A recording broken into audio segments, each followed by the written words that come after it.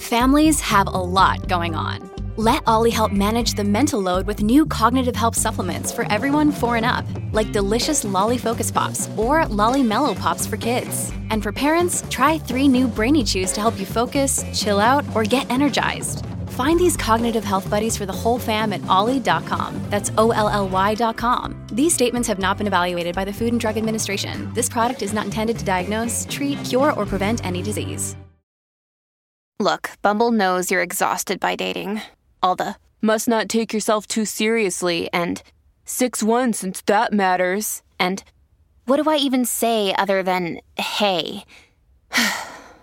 Well, that's why they're introducing an all-new Bumble, with exciting features to make compatibility easier, starting the chat better, and dating safer. They've changed, so you don't have to. Download the new Bumble now. It's estimated that we will spend close to $19.6 billion on Valentine's Day. About 250 million roses are sold, and approximately 6 million people will propose on this very romantic day.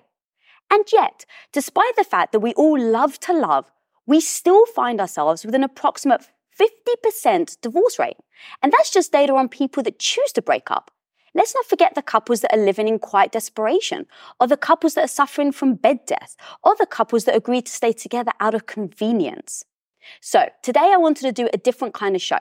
I wanted to show that long-lasting love does and can exist. But if you are looking for a quick relationship fix, then this episode isn't for you.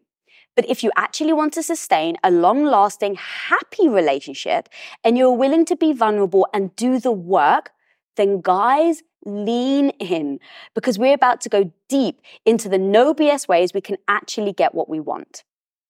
Okay, so I've been married for 16 years, and what I've learned is that love isn't a game of Monopoly. There's no pass, go, and collect $200. It's not easy. You don't just roll a dice to see where you end up. It will take work, hard work. Now, I believe there are 2 fundamental things that we must address in this episode in order to make that dream relationship a reality. The first one, the very first one, before you do anything else, is you need to work on yourself. You can't bring negativity, low self-esteem, and insecurities into a relationship and expect the other person to fix you. Okay, now once you've put in the self-work, then you move on to the second part of the equation. Once you've found a partner, I believe in order for you to really understand each other and grow together, you must be willing to communicate. You must be willing to open yourself up to being vulnerable. You must be willing to give, to receive, and to compromise, all while still being you. And so today's guests have incredible insights on how to actually do both of those things. So first up, I'd like to introduce to you the amazing Steph Popura. At the age of 8, she was sexually abused by an older neighborhood kid who threatened her life if she ever told a soul what happened. Being told and believing it was her fault, she spent her entire childhood blaming herself for everything that went wrong. From her parents' divorce to her father's abandonment to bulimia to cutting herself, she felt worthless. And so she bounced from one abusive relationship to another. How could someone love her if she didn't even love herself? How could someone value her if she didn't even value herself? It all just became a perfect storm that eventually turned into a tornado. Feeling lost and alone, she finally just had enough. She climbed into a motel bathtub. She took some rope, tied it around her neck, and dropped her legs. But the next morning, she came to, and the rope was untangled. Shaken and confused, she asked herself the defining and most fundamental question of her life. Should she give death another shot, or should she give life another shot? Well, over 15 years later, this incredible woman has put in the work, changed her perception of herself, and as a result, not only met the man of her dreams and built a family of 5, but she's also co-founder of Powerful You with her husband, an incredible company where they both get to encourage others to see the power they have within themselves. Yes, it's safe to say this woman understands the importance of self-work and self-worth in a relationship. Okay, I'd also like to introduce you to the Woman of Impact alumni, the amazing and just overall special human, Emily Morse, who you may know as Sex with Emily. With a doctorate in human sexuality, Emily is a sex and relationship expert who shares her wisdom on her daily podcast and Sirius XM radio show, Sex with Emily. She's been named as one of Esquire's and Stylecaster's top sex and love podcasters. She's been voted as the #1 dating and sex expert to follow on Twitter. She's an author, contributor to Cosmo, with appearances on The Today Show, The Doctors, NBC, CBS, and ABC, to name a few. Yes, it's safe to say this badass woman right here knows a thing or two about relationships. So guys, please welcome to a very special edition of Women of Impact. All right, so we've got a lot to talk about, girls. And I think we need to start from square one, which is how I said in the intro, is I think we as women need to work on ourselves first. In fact, not even women. I think people, in order to have a successful relationship, really need to work on ourselves because we bring in so much past into our current relationship. Things that happen in our childhood, bad relationships, we can't help but bring them into our new ones. And I think that that's our first fundamental mistake. So I'd like to start with you, Steph. You have a quote which just really hit me. You said, "Don't let the fear of being alone be greater than your own self-respect. Love yourself enough to walk away from an unhealthy relationship." So let's talk about that. Step one. How did you come to that conclusion, especially based on everything you have gone through in your past? I think your past always dictates your future. And I got to a point where I sat down and said, I've had enough. And I don't want to be lonely, and I don't want to be sad, and I don't want to hate myself anymore.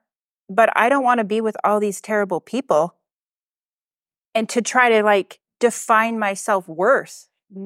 I had to find that in myself and realize I was good enough to find somebody that would treat me amazing. Because initially, did you find that you were looking for that self-worth from somebody else? Absolutely. I wanted someone to love me so bad. My parents divorced when I was 9 years old, and my dad didn't want to be a dad anymore. He left. So if the one person who's supposed to love you on the entire planet more than anyone else leaves, what does that tell you? I always believed I wasn't worthy of love because I couldn't get it from him anymore. And it shattered me because I was a true daddy's girl. I loved my dad. I wanted to be with him. I wanted to go everywhere with him.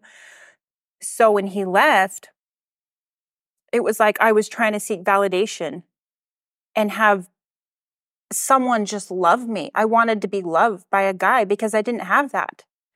And so I just sought out shitty relationships because that's what I thought I deserved. Do you find that a lot, Emily, in the people that you talk to? Yeah, it's funny because I do. We are all destined to repeat things from our past, like childhood, our parents' relationships. I mean, I feel like in a way, rather than fighting it, it'd be so great if people understood that we're all going to have issues to work on. So I would hang on to people that felt familiar. Like I was so afraid of abandonment that I would shut down. And I had to learn that after time.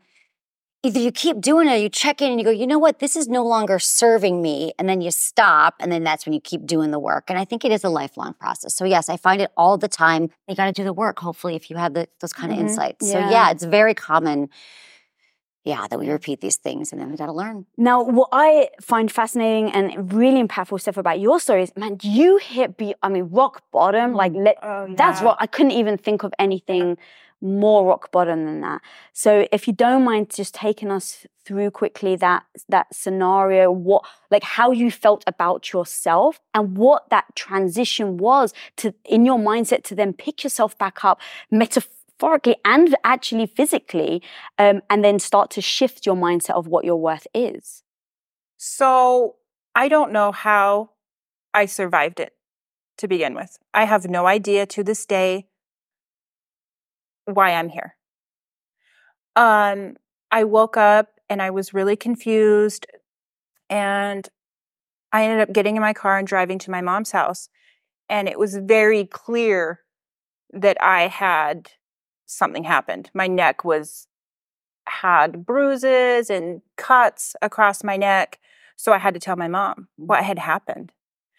And I told her, and she's looked at me and she's like, you have a purpose and you need to find out what it is. And that really made me think, because at that point I was like, I still don't want to be here. No one loves me. Okay. I don't want to be here. And so I just kept living life. And I kind of started dating people that weren't scary, but weren't safe. And I woke up one day and said, this is bullshit. Was it literally just like one day? One day I woke up and I said, I'm done. I don't want to be this person anymore. I hate hating myself. I am with the most terrible people. Why am I doing this to myself? If you have a choice, choose differently. So I just had to choose differently. I started writing about what I wanted in my life and what I wanted in a mate and how to be happy. And so I set out on this journey, and I was, for the first time in my life, I was fine being alone. I was like, I'm going to be alone no matter what. Even if somebody I think is attractive comes along, if they're not worthy of my love, I'm not going to give it. So I truly just didn't want to date. So I met my husband, and instantly he was like, let's be vulnerable and let's tell each other everything. And I put the walls up because I was so terrified. And, you know, he would talk me into putting the walls out, so I'd kind of peek over the wall a little bit. And he was the first person I told about being molested and everything. I finally just let him in. And we both were just broken, sad people. And we just wanted more for our lives. We wanted to be happy. We wanted to document our journey. We wanted to be more and have more and do more and just do great in the world and just have the most incredible marriage.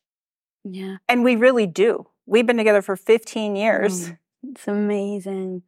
Yeah, I mean, to have come from what you've had to endure and then be able to change and adapt and grow as a human, to be able to bring the best part of you to the relationship is amazing. And I think that that's what's so hard for people, right? Is that they start from a place of not feeling worthy to be loved, or they start from a place of, you know, I mean, let's talk about being the victim, right? Because initially you get people that are always like, why do I always find the wrong guy? Right. And I bet you hear this all the time. Yeah, I mean, it's like, here's the thing. That's why I said eventually, like, you're 50% of the equation. So if you keep finding the wrong person, guess what the one constant is? It's like you keep showing up, right? There is this notion in society that we, in our culture, that we have to find someone to complete us, that we are not complete until we find someone else. And so it's like, oh, I found my other half. And I think that is so wrong, that we need to be our whole selves before we could truly attract who we want. And most of when I say whole, it's like, at least it's that self-love part. Not that you're not always working on it. Right. You're always working. But if you think this person's going to complete me and make me happy and fill me up in all the ways I feel empty, all these empty holes, it doesn't work like that. So I think that's so beautiful. Yeah, that you'll eventually just crash. I mean, you'll be on that high of, I'm so in love, this is so amazing. And once your issues come in together, it's like, it's just not going to work. That's why there's so many divorces and breakups and people are cheating, because of how they feel about themselves inside. Not how you feel about each other. You could have two great people, but both very sad or both very broken. Right. Yeah. And you've got to heal yourself, or you need to at least be on a journey, if you're with someone, to both want to grow. We never stop growing. And if one of us stops, we're like pulling each other's hand. Let's go. Let's keep growing. Let's keep trying and moving forward. Let's just not stay stagnant here. All right, so how do you begin to heal yourself, whether you're in a relationship or not? Because I actually do believe if you're trying to overcome something, having that support system is major. And if you've got a partner that's also trying to, that can be really help. But let's say you're not. Let's say someone's watching this right now and they desperately want to find love and they're listening. They're like, okay, I want to work on myself. Step one on loving yourself and stopping that negative talk is I think it's being vulnerable with either you're finding your people, finding your friends that you trust, and not even, I think it's best to do it outside of relationships. So practice just, finding a friend, finding a group, finding support in your community. So that for me was a main thing, is through friends. And then also therapy. I think that therapy is And here's the thing. I understand like therapy, people think it's very overwhelming to people. How do I can't afford it. But there's a lot of different ways to get therapy. Sliding scale, first of all, insurance, if that doesn't work for you. But also there's groups, there's AA, there's Codependence Anonymous. There's a lot of different ways that you can find that community. And I think you learn through groups and through others how to really learn to love yourself and accept yourself. And then you learn what feels good and what doesn't. So then you start to shed toxic people around you. And you truly do attract what you put out. Yeah. And I know we all say that in different ways, but it's true. And then the more you refine and you're in touch with yourself and learn to love yourself through therapy, through finding good people, through writing. Like I love what you said that you sat down and you wrote. There's a lot of power in manifestation and pen to paper. Not all this, but you're writing it down and every day and you're manifesting, you're thinking and you're reading and you're speaking it. And I think that's a big part of it. It's huge. Yeah. It's huge. And the other thing you said, like therapy, if there's people that are just like, I don't want to leave the house. I don't want to open up YouTube. Yeah. There's so many motivational, amazing speakers out there that can help you. Listen to them all day long if you can't afford therapy or you just simply don't want to go. Yeah, that's a really good point. For me, what I've had to work on is a lot of negative self-talk. So if I don't fill constantly, whether it's reading or writing or feeling myself, if I'm driving just with positive self-messages, then my brain will take over. And so I think the more you can fill it up with all that stuff, that is great. And therapies, I think, where you do some good, like one-on-one, but that stuff, positive messages, is so important. Okay, so it's very clear of like, these are the actions I can take. What about the things that people don't realize? Like you said, toxic people and you said friends. So you turn to your friends. What if you don't realize your friends are the toxic people? Growing up, it was definitely like I had friends call me up and it's like, I know he's lying to me. Will you come and I want to drive by his house to see if his car's there, right? Like, right. Yeah. And look, that was obviously in my teen years, but you do even get that now, where people are making sly comments about certain people, and it's that subtle negativity in your brain that you may not realize is actually holding you back from making that alteration in your life. I think you need to take a look around and see what your friends are and evaluate like your personality and their personality. And once you start growing, you notice negative people just fall out of your life. They are just simply magically gone. Right. Because you're attracting something differently and you're not going to wait for them to grow. You're just going to keep going. If you own your own business, when an employee leaves your company, whether on good terms or bad, it can feel, I hate to say it, but it actually can feel personal, like you and you alone are the one to blame. And it actually may even trigger you to lock down your business, not open yourself up and not actually risk trying anyone else. Like you actually would your heart after a bad breakup and avoid looking for that new partner altogether. Well, let's face it, sometimes we can do that with hires as well. And trust me, guys, I've been there. I get the thought of bringing in a new stranger into your business actually fills your heart with more anxiety than it does love and joy. But when you post your jobs on LinkedIn, you can actually feel the confidence that you will find the right person for the right job fast, because LinkedIn isn't actually just another job board. LinkedIn has a vast network of more than a billion with a B professionals, which makes it the best place to hire. Because guys, it gives you access to professionals that you actually can't find anywhere else. And so LinkedIn does all that while making the process easy and intuitive, which then makes hiring with confidence easy when you have that many quality candidates. And it's so easy, in fact, that 86% of small businesses get qualified candidates within 24 hours. So post your jobs for free at linkedin.com/Lisa. That's linkedin.com/Lisa to post your job for utterly free. And of course, terms and conditions always apply.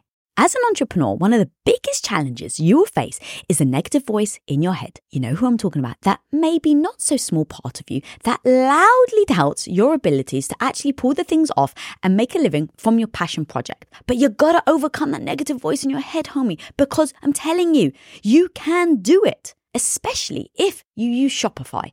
Now, Shopify is an all-in-one global commerce platform that helps you sell at every stage of your business. From launching your business to hitting $1 million, Shopify has got you completely covered. And with all the built-in Magic AI award-winning customer service and the internet's best converting checkout, you have everything you need to shut down the voice of doubt and make all your amazing business dreams a reality. That's exactly why, guys, I love Shopify. So if you want to start growing your business with more customers and sales, shut that negative voice down and prove her wrong that you can do it, Shopify is here for you. So go and sign up for just $1 a month with your trial period at shopify.com/Lisa, all lowercase. Again, guys, you can go to shopify.com/Lisa right now to grow your business no matter where you are and what stage it's in. That's shopify.com/Lisa. So be on your path, focus on what you're trying to get to. And then as you do it, analyze the people around you so that you can see if they actually do fit into that. And I love what she said about vulnerability, because for me, vulnerability was weakness. I was not going to be vulnerable with anyone on the planet. I wasn't going to cry. I wasn't going to show any emotion. But vulnerability is powerful. It is. Yeah. Telling your story and not being afraid to tell your story and being you is power.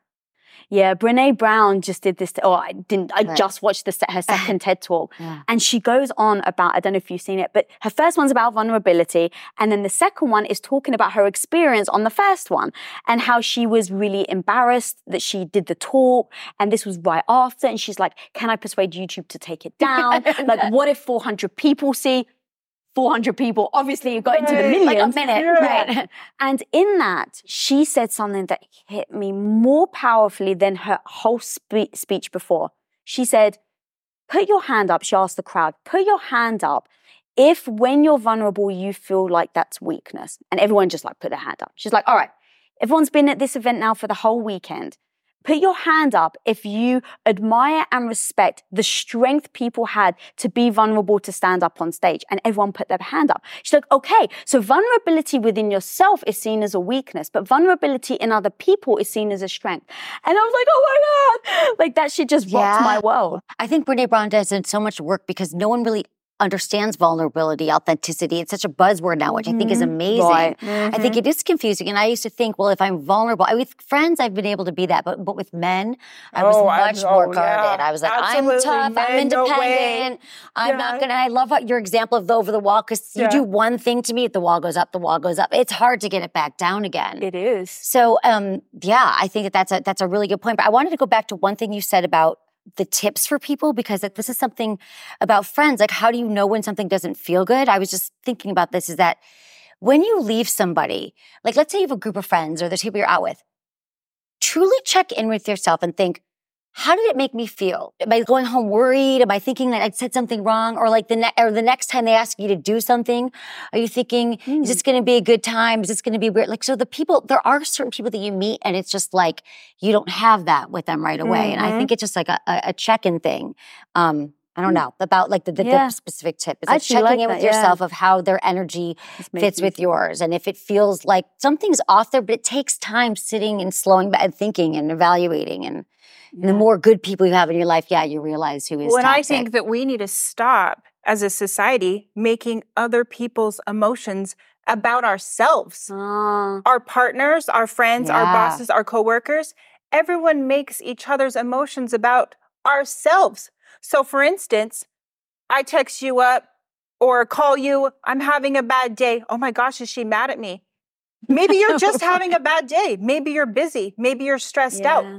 Always assume the best, but make sure it's not about yourself. Yeah. Right. That's actually such a good point. Yeah, especially in a relationship. And that's really interesting. It's huge in a relationship. And that's why it's so difficult to continuously grow in a partnership where if the other person isn't growing, I think it's very difficult to then be able to bond because you're just on different playing fields. And then also, are you going to allow someone to change that mood that you're in? Like if you're feeling down, right? I'm sure that there are days where we all have that, where shit's gone wrong. We're just not feeling good about ourselves. And the question is the people we're around, going back to what you actually just said about friends, is our partner making us feel better or worse about it? Now, at the same time though, it's dangerous to rely on them to do either. Yeah, it is. It's so tricky because we are told the way is that our partner should be everything. They should be our best friend. They should be our lover. They should fix the sink. They should take out the trash. They should go shopping with us. They should be everything. Yes. And that's not realistic to put all those expectations on one person, one partner in your life. Here's the tricky thing. Even if you have someone that's great, like a great human being, right? And you really do love them and they love you, there are going to be moments where I'm struggling, he's in a piss poor mood, right? It's inevitable. So in those moments, how do you, which I used to when I first met Tom, we would just like butt heads because I'm freaking pissed about something completely different. He's pissed about something. And now those emotions are coming together and we're actually fighting each other now. And now it becomes about me and him when really it was about an issue I was dealing with and an issue he was dealing with. Because you're making your emotions about each other. You're taking exactly. emotions and you're making it about yourself instead of Tom's just having a bad day and you're just having a bad day, or I'm having a bad day and James is having a bad day. Let's just let them have a bad day. We all get headaches. We all have bad days. We're all super busy. Yeah. But let's just have that be the emotion, not everything else from the past coming in and saying, this is how I should feel instead. Right. So then how do you do, when you guys are talking about those assumptions, how do you not make the assumptions? Like, I like this thing about like, let me check a story with you. Like, even with friends or in relationships, I'm feeling like when I came in today, you felt that you were something else going on. Like, to ask questions about it so you don't go into assumption mode. Always assume the best. If you have you walk into a room and you just start making all these assumptions, well, your assumptions are wrong. Right. Yeah. I love, in fact, this brings us right down to perception, right? Because you did this incredible video series about perception. Talk to me about that and why powerful you so focused on trying to change that perception in people in general. Because I think it spans from business to relationships to, personal Well, if identity. you're making assumptions, if you don't ask the right question, it's going to be wrong, right? And so if you just keep making the same assumption, and you never ask the question, it's going to be wrong. So your perception is just like your eyesight. It's in a limited field. Growing up in abuse, I couldn't have the right perception, right? I wouldn't Or you see had things. one perception, it just may not have been the accurate one. Yes. Or the accurate one. It was wrong because I kept making assumptions. Interesting. So people need to start changing their perceptions and looking internally instead of making about everyone else. Yeah. And that goes to this, what I was saying, story, like checking, sometimes we think that our thoughts are coming from somewhere else. And then once you realize that my assumption or my story that I'm thinking about the situation, we go to the past, we go what something means in the future or the past. And then you realize that's my interpretation. That's actually not true. Like, a lot of times you have to be like, oh, I'm thinking that this thing's really bad, but it's not true. And then you stop and you're like, well, what do I know? Like, what are the facts? Like, you got to separate this is some way that I do it is when I have assumptions or I tell myself that someone's mad at me or someone did something, I think, well, the facts are that they just didn't call you back, for example, or that they're late. They're just busy. Yeah. It doesn't mean that a bunch of other things are happening. So when you just go, wait, what are the facts? In this present moment, that's the way I've gotten my mind to kind of stop making assumptions and thinking things. I'm like, well, what is really, what can we all agree is the truth here? The truth is Tom slammed the door and you were in a bad mood. Like, that's it. And then it just takes you to that present, which is where all we have. Or if someone's thinking about something that happened 2 weeks ago and you have no idea, you're just interpreting it as that's a reflection of you of what you said just in that moment. Exactly. Yeah. It never is. Most of the things we worry about are not even what's going on. All right. So when we then get into a relationship and we bring all these things with us, we bring these assumptions with us, how do we start to break that mold? So you've met this guy or girl, whatever your preference is, you've met your partner, you've worked on yourself, you found this person, and now you have to stay open to things coming your way because you're, going back to what you said, your eyesight is only this big. So there's a whole world behind me that I haven't even looked at. How do you stay open to that when you've worked so hard on yourself? Because sometimes I think it can be scary because you're like, I've done all this work. I don't want this guy or this girl, my partner, to derail me from all the work that I've done. How do you know what's actually a good move or a bad move? So when we met, we went on a journey to become better. And we were all in love and everything was great. But when your issues start coming in, you start butting heads. And so we sat down and we just started talking about our issues. Is it my issue? Is it your issue? Are we mirroring each other? Whose issue is it? So we would sit down literally every single night in our room. We still do. And we talk about our issues, our problems, like what's really going on. You know, you were in a bad mood today, but what was that really about? Because your day was great. So what is really going on internally to make you feel that way? And that could go back to like something jogged your memory from the past and you start getting worried about something stupid, like not the trash not being taken out or something stupid, but it's really not about the trash. It's about something else from a long time ago triggered your memory. So we sat down and started talking about our issues. Whose issue is it? We literally went through like the abuse, all of his past, and just clearing that. Yeah, I mean, a lot of it is communication. It's like knowing, that's so amazing that you guys were able to communicate. It's like learning really good communication skills. It's everything. Skill. And there's a certain way to learn how to, there's something called imago therapy, which I really like. It's called imago, I-M-A-G-O. But there's different variations of it. But essentially it's, if you're in a relationship, the guy have to confront you about something using feeling words like, babe, you are never on time and you're always, I'm always mad at you, and you blame them. Because the second you put someone on the defensive and you say you, they don't hear the next thing you say. But when you're like, it made me feel really disrespected when you were late. And I just want, I want you to know how I'm feeling and it doesn't feel good. And then they repent back to you. So what I'm hearing is that you said that you feel that me being late is what has upset you. And then I could say, yeah, that's what it is. And I really don't want that to happen. Then your partner would say back, I hear what you're saying, and I'm sorry I've made you feel that way. Let me explain. I was running late. And then it's really just like a very specific, because no one can argue with your feelings.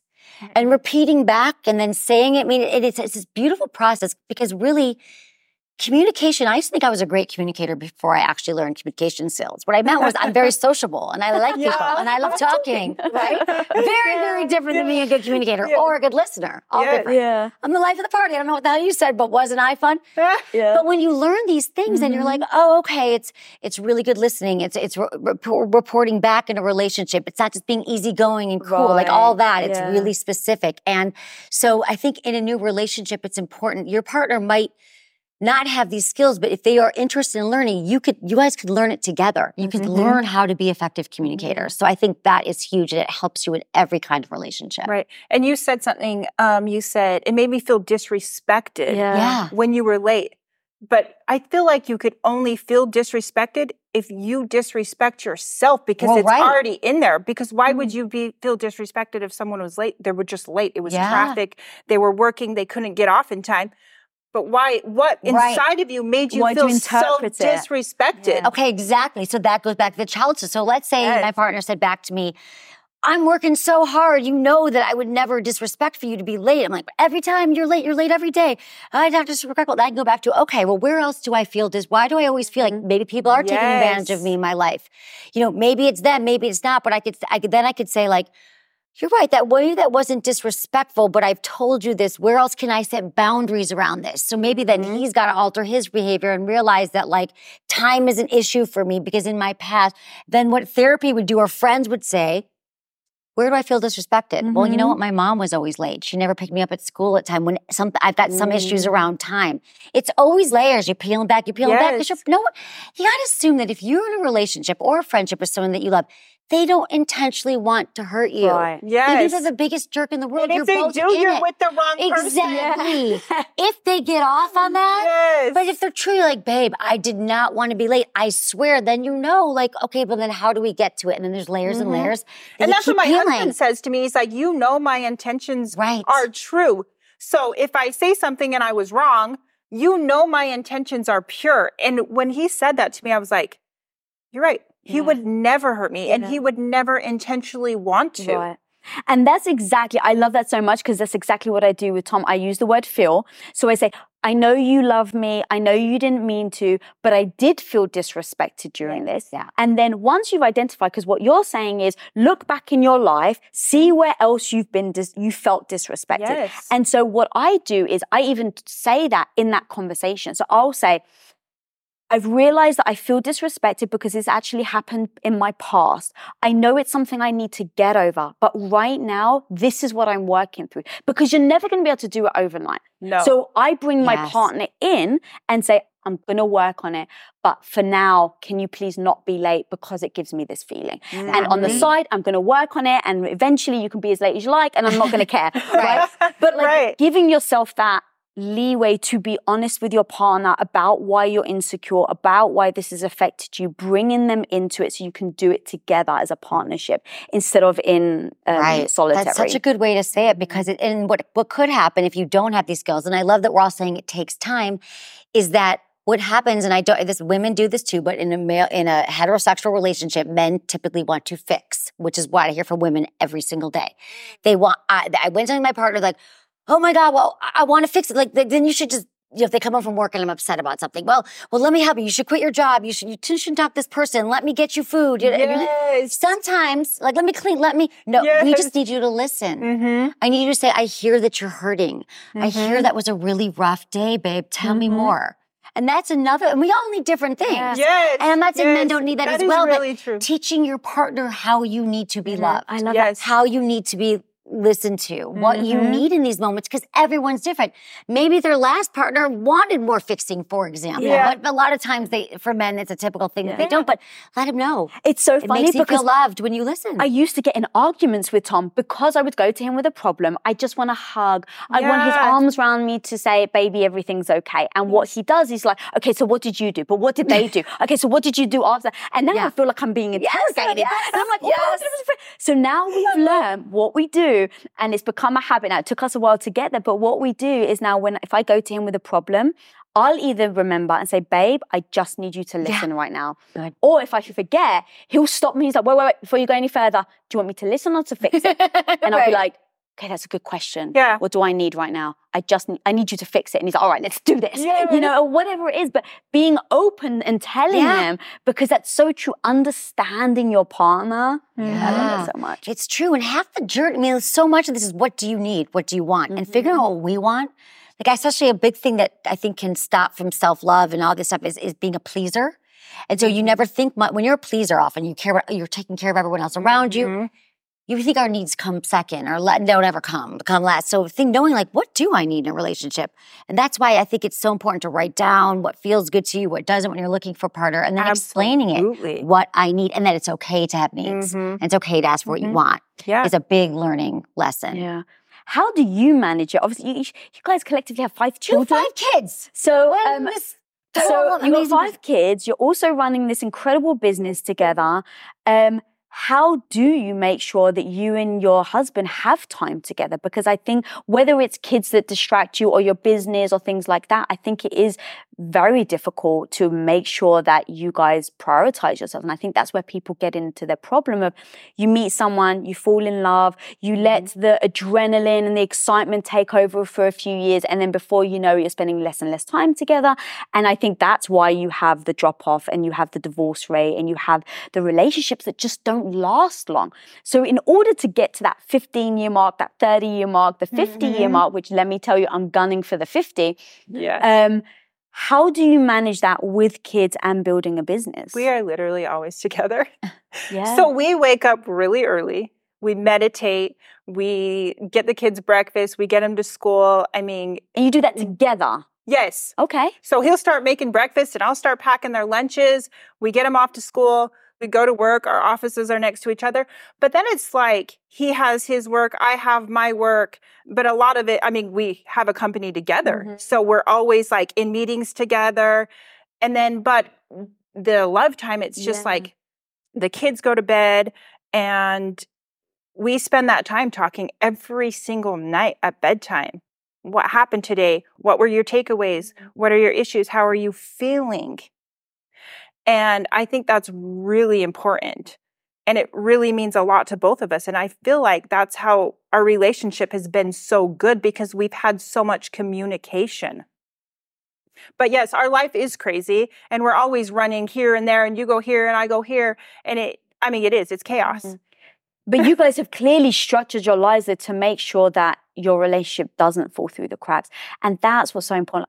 16 years in marriage, 18 years with my husband, and I still every week, I actually don't do it daily, but every week I absolutely look at my calendar, I look at his, I look at where we are in our relationship, and I'm like, what do we need to change this week to make sure we're connected? And in fact, this morning, I went up to him and he has his headphones on and he's working, and he pulls them out and he's like, what's up? And this is the first thing I've seen him in the morning, so I haven't even said good morning to him. I walk over, he pulls them out and he's like, what's up? And I was like, I just want to cuddle.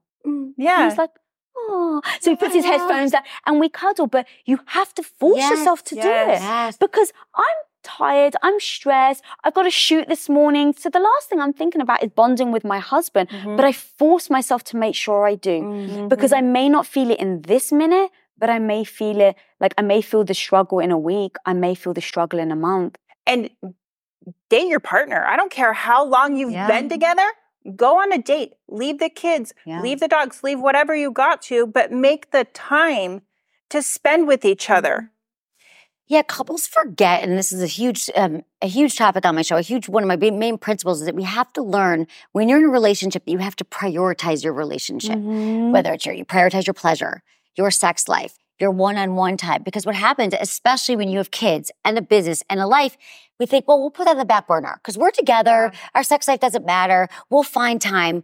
Well, time doesn't happen. So just as much as you schedule picking the kids up at work or your workouts or your friends, you need to look at it. I mean, scheduling date nights, taking time away from the kids. Couples need to do this as much as they prioritize their religion, their health, their workouts. Everything else has to be like, here's 2 nights a week. We've decided we need just the two of us going to the movies or whatever you like. We go to dinner and you need that because when you have kids, I talk to couples all the time. I'm like, well, have you ever had a night away, for example? And they're like, oh, we've been together 10 years. Have you ever left the kids for a night? No, never. We can't find babies. I'm like, you have to. You're stronger parents. You're stronger everything when you prioritize your intimacy. I'm so glad you happened to bring this subject. Isn't that funny? Sex. I know, that's what Emily brought up sex. Yeah. So because going from working on yourself to then when you meet someone to making sure that you're open. So now this is a beautiful transition because Tom and I talk about our biggest fears in our relationship that could happen in the future. And bed death is one of them. Like you hear so many stories where couples have gone for a year or two and they haven't slept together. And you hear people, they get excited for Valentine's Day. They get excited for their birthday because it means they're owed. And when I say I couldn't imagine a worst case scenario, and here's the thing, I don't think people mean to. I think you end up like kind of blinking, especially like if you've got kids and you've got a business and you've got a family or you're traveling or like, but let's face it, you may not have kids, girl, but freaking hell, you're doing so much crazy stuff with your business. So we all live these lives where we're super busy. And when we get home, we're in our safe space, we're in our comfort space. Sometimes we just want to let go. We want to veg out. We want to take our makeup off and be in the most ugliest, like our sweatpants that we love but has holes in it, right? Yes. And so you can't help but get into those habits. And sadly, what happens? You end up with bed death. Yes, exactly. Communication is a lubrication. That is like my main, if you remember anything, like on my tombstone, literally, talk about your sex life. Early and often, when you start having sex with someone, is when you should start talking about it. Like how, what turns you on, what feels good, how important is it for us to have sex? Here's the problem though. In the early stages of a relationship, there's something called the honeymoon phase. That is a real biological condition. 6 months to 2 years, you've got the hormones, the bonding hormones, you feel the chemicals, you just feel like you're so in love and all these things. You look at the brains of people falling in love, lust, and people going in on drugs. It's the same, right? But that dies down. And then eventually you're like, well, we're not having sex anymore. But our belief system is that sex should always be amazing and it should always be perfect. And then when we no longer have that, we're like, oh my God, there's a problem. Well, I don't want to talk about sex because I've never talked about it. So let's just wait for it to come back. And then years go by, months go by, and then nothing happens. So knowing that sex is going to take work, and it's going to take really honest communication, like knowing that going in and then continuing to have a dialogue, have a check-in about your sex life, talk about what turns you on, how it changes, and keeping it top of mind. So in the beginning, everything is new. It's spontaneous. It's exciting. There's novelty. Well, after all that wears down, it becomes rote. It becomes predictable. And that kills romance, that kills sex, So knowing all of this, then you keep talking about what's on our bucket list this quarter, this month. Like sometimes I think it's like a business. Like what do we want where do we want to be in our sex life a year from now? Our intimacy. Maybe it's numbers. Maybe it's we want to have sex 3 times a week. Maybe it's we want to try something different. We want to buy some new toys. We want to go on a sexual adventure. We want to role play. Sex toys. We want to talk dirty. We want to dress up for each other. Like, people don't even know what's on the menu of sex because it's shrouded in mystery for many. And I think embarrassment and shame, embarrassed, shame, and trauma. What, 2 out of 5 women have trauma, and it's like many don't ever seek treatment for it, or you push it down, you repress it, and it just stays with you for a lifetime unless you learn to heal and you go to therapy and you talk about it. Yeah, people think you don't talk about it, it's just going to go away. It does. Nothing goes away. Whatever you resist persists, and all you repress it, it just gets worse. So that's huge that you've learned to overcome that. Could you actually give us some tips? But like, how do you go from having, basically being, sexually abused to then overcoming it and then being able to enjoy it with the partner? I didn't enjoy it for a long time. I didn't enjoy it until I met my husband, because I felt like the men I was with, that's what they wanted. So if I thought if I gave them what they wanted, then it was going to be okay. Right. I didn't like it. So I didn't like sex. Transition then, because that's the relationship, talking about what you want and what feels good, and the connection that you feel is so much with someone, and the bond is going to be, your sex is going to be so much better with your partner than just some stranger you met. So finding a safe place, having somebody that really can see you for you first, to then allow that safety to open up. Yeah.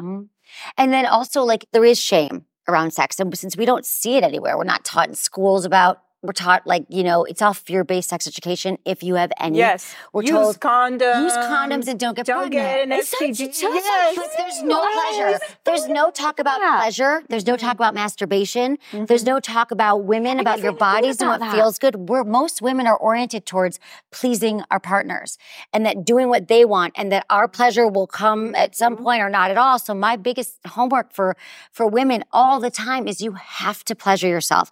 You have to masturbate, whether you're in a relationship, whether you're out of a relationship. If you don't know what makes you feel good, nobody else is going to be able to figure it out for you. That was until I was like 20, and I was having sex, and I said to my girlfriends in college, I said, what is the big deal with sex, by the way? Like, I like the cuddling part. He comes in, he's pounding away, but like, it doesn't feel great. And my friends were like, haven't you had an orgasm? I was like, what is an orgasm? I didn't even know what an orgasm was. Like, well, don't you masturbate? And I said, no. And that for me was this light bulb moment where I was like, well, no one taught me and I didn't know. And so I realized that I used to believe someday my prince will come and so will I. Because he's going to, he... I'm sorry, did you say that you call me tiny? Oh, God. Oh my God, that's amazing. He's going to ride up in a white shiny horse because he's going to have all the secrets to my body because I didn't learn anything. I thought men knew. Right. And then I realized men's going to teach you. Yeah, but I thought they were shipped off to some secret school where they learned all about female pleasure and they would know my body because I knew nothing. And I was my family was like, it was open. My mom was like, if you have questions, ask me about sex. But I never knew what the questions were. I think that's the big thing. We don't know what to ask. If we don't even know that it's possible to give ourselves pleasure, to have a lot of orgasms, to even ask for what we want. So the thing is figuring it out and then knowing that, like, we're both in a sexual relationship with somebody else. So thinking that either we have to fix the relationship on our own if it comes to sex or they do. Like, I get calls every day from listeners. Like, my wife no longer wants to have sex. We've been together 10 years. Or a man calls in. Same thing every day, a lot of times. And it's like, first of all, you don't have to solve it on your own. There's 2 of you creating your sexual relationship. So you both have to be willing to talk about it and to work on it. And many people are not. Like, even in long-term, been together, we still hold on to this, whether it's from religion, spirituality, wherever we grew up, that it's the messages from culture, talking about it is wrong. And so it's teaching couples and individuals that talking about sex is the first step towards actually having the sex life, the pleasure, the intimacy that you want, is being okay with it. And how much do you notice the correlation between the healthy sex life and then the longevity of a relationship? It's not healthy for couples to say, well, we're best friends, we've sworn sex off. Because what I've also heard from those couples is eventually they're like, well, I have no libido, I don't care about it. And then they realize I no longer have it for my partner, but we were not connected at all. And then that's when affairs happen. We're not getting our needs met. So I went to find someone else and, oh, look, there's my libido. Because it was attraction and intimacy that we no longer nurtured. You have to nurture these kernels in the relationship all the time. I think that you have to continue to be intimate. And I'm never going to tell you numbers like it has to be once every day or once a week. People always want to know what's the secret thing. And I will not. I'm not going to tell your girlfriend. Why do people always want to know numbers? They want to know. That's why. And then they compare to their friends. How many times do you guys, right? Married friends? Yes. Don't do that. It's I've unhealthy. done it before as well. I know you all married people do this to each other. It's not healthy because you compare it and then you feel bad. Because listen, our brain is the largest sex organ. We have to keep sex top of mind, especially for women. So if it's off your mind because you're busy, we're stressed, anxiety, biggest killer of our sex drive, then take time to like get into your body, take a dance class, move, feel, take a bath, touch yours, just breathe, like all those things that bring, masturbate. I'm telling you, watch porn. I'm cool with it. Get it, energy. Cool Bring keep the pilot light lit. Keep it lit. So we've touched on the sex, but what about the romance? Because here's another thing that I find. You've got couples that the woman's like, he's not romantic. He doesn't even buy me flowers. I can't believe it. Like, I better get flowers on Valentine's Day. But yet they're not necessarily willing to do what their other half wants if it comes to sex.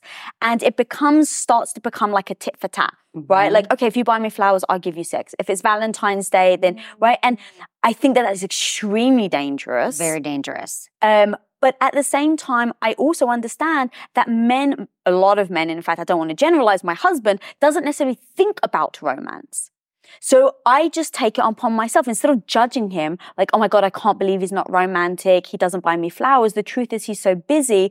If it's important to me, I need to take ownership. So what I literally do on Valentine's Day, I'll say to him in advance, all right, babe, I want some flowers this year. So remember, and I'll put it on his phone. I'll get his phone. I'll set an alarm, like, remember to buy your wife flowers. Because it's like, I really want it. And I want him to know that it's important to me, but I want him to go and do it. And assuming that people are going to do it off their own back, I think just sets people up for failure because they're not mind readers. Right. They don't know what you like until you tell them. Yes, you co-create romance, you co-create Valentine's Day, you co-create your sex life. It's not one for that. So let's say, going back to the sex number thing, and then also is like, if someone wants it 5 days a week in the relationship, if someone wants it 1, well, then clearly you got to figure out maybe 3.5 times. Because no one's right or wrong there. If you want it 5 times a week and you only want it 1, you can't just say, well, my way's right once, forget it, live with it. Yeah, you just can't. Yeah, you can't. You have and to the flowers thing, we don't tell our partners what we want. And so I love what you're saying, Lisa. It's such a good example because there's a lot of women listening go, nope, he better know I want flowers. He knows I love flowers. And if telling him takes all the fun away. I don't want to have to tell him. And people say the same thing about scheduling sex. Like, that's the least sexy thing ever. I'm like, well, let me tell you why it's not. Because all the nights that you're coming home and trying to have sex with your partner and then you feel rejected because he's too tired, what's better, knowing that Saturday night is the night that you're having sex so you can look forward to it and you both know and you talk about what you want to do, or every night you're like, oh God, I hope he doesn't try to have sex because I don't want to, or vice versa. So much better. Or how about you on Valentine's Day, February 13th, you're going, you better fucking remember this year. If he doesn't bring me flowers, but now you know. And then you have time to be with other things, just to talk about all these things. And I think for Valentine's Day, it's a huge thing. Like, because some people want flowers. Some people are like, no, don't spend any money. Let's sit home and like watch Netflix and get our favorite cake, take cake, carry out, delivery. So why not discover together what does Valentine's Day look to you, babe? What does it look like to me? And let's create it. Because a lot of it isn't natural. You know, a lot of this stuff isn't natural. Like, we're not naturally romantic or even naturally sexual for a lot of us. I mean, we are, but we've repressed it, or we're busy, we're anxious, we can't deal with it. But knowing that it's important, how do we work our relationship together and our lives together so we can make all these things happen, knowing what it is that we both want, to feel loved, to feel accepted, to feel adored, to feel cherished, you know? So how do we get that? And then adding to something you had said was having that discussion with your partner, saying, hey, this is what I'm like, this is what you're like, okay. But then checking in with each other often to see if you've changed. Because I used to say to Tom when I first met him, no, flowers on Valentine's Day, it's so freaking cheesy. Like, everyone expects it. I want you to buy me flowers because you've just had a lovely thought about me. I don't want you buying me flowers because you feel like you should. The meaning behind the flowers isn't so I'm not actually into flowers. In fact, don't buy me flowers on Valentine's Day. But then I changed my mind. 10 years down the line, on Valentine's Day, I was like, I kind of want flowers. And he didn't get me. So I was like, okay, well, the poor man, of course he's not going to get me. I told him not to. Right. Yeah. So now I need to approach him and say, hey, babe, I've actually changed my mind. And it's taken a few years for him to remember because he spent 10 years trained not to. And now he's just like, please remind me every year because I'm going to forget. And so now I'm just reminding him every year, hey, babe, I want flowers this year.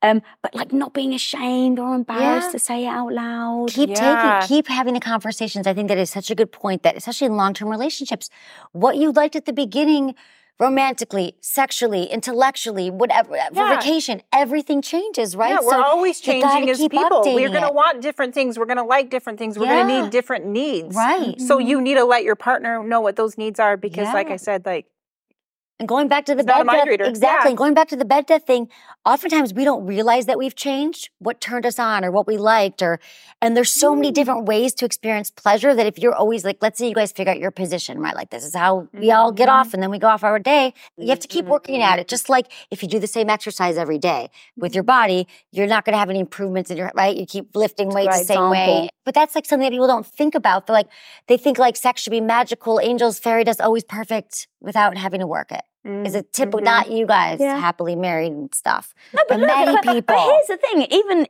I would absolutely say I'm happily married, but I mean, shit, like I'm still learning every day and still figuring it out. And you're still working on it. And It's just because you're happy, you get to a point where you're like, we're happy with each other. It doesn't mean we're going to stop. Right. We're going to keep going so you can maintain that happiness together and you're not ended up getting divorced or seeking things in another person that you're not getting in your relationship. Yeah. Ah, guys, this has been so amazing. I've had so much fun. We could do like a whole series, I think, on this. Thank you so much for coming and being a part of this discussion. Hopefully we've actually, made a dent in people that are watching and listening on the next steps to really like build a relationship that can last for life. So where can these guys find you online and what do you consider your superpower to be? I'm at Sex with Emily everywhere, Facebook, Twitter, Instagram, all the places. And it's my podcast and Sex with Emily and SiriusXM. My superpower is... it's sex. I think I believe that I'm the sex whisperer. That someone... I'm a sex whisperer. Yeah, you can tell me what I can figure out what you need. Like if we talk for 5 minutes, I know what you're gonna need. Man, awesome. And Steph? You can find us at powerful-u.com. We will also be having an event in LA. Lisa will be speaking at it. Yeah, I am speaking. Excited. And what is your superpower? My superpower is my heart. And I think it's because I kept it hidden away for so long that I just want to speak from my heart and love. Guys. Oh my God. I've had so much fun today.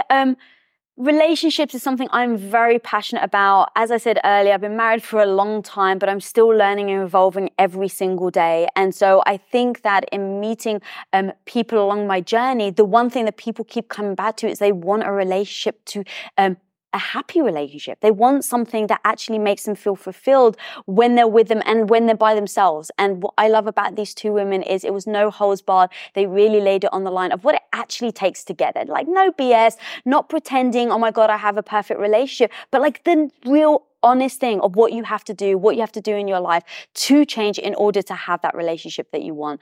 So hope you're paying attention. Go follow these guys. If you're not following me at Lisa Billieu, go over to Instagram now. If you're not subscribed, click that little subscribe button down there. And until next time, guys, go and be the superhero of your own life.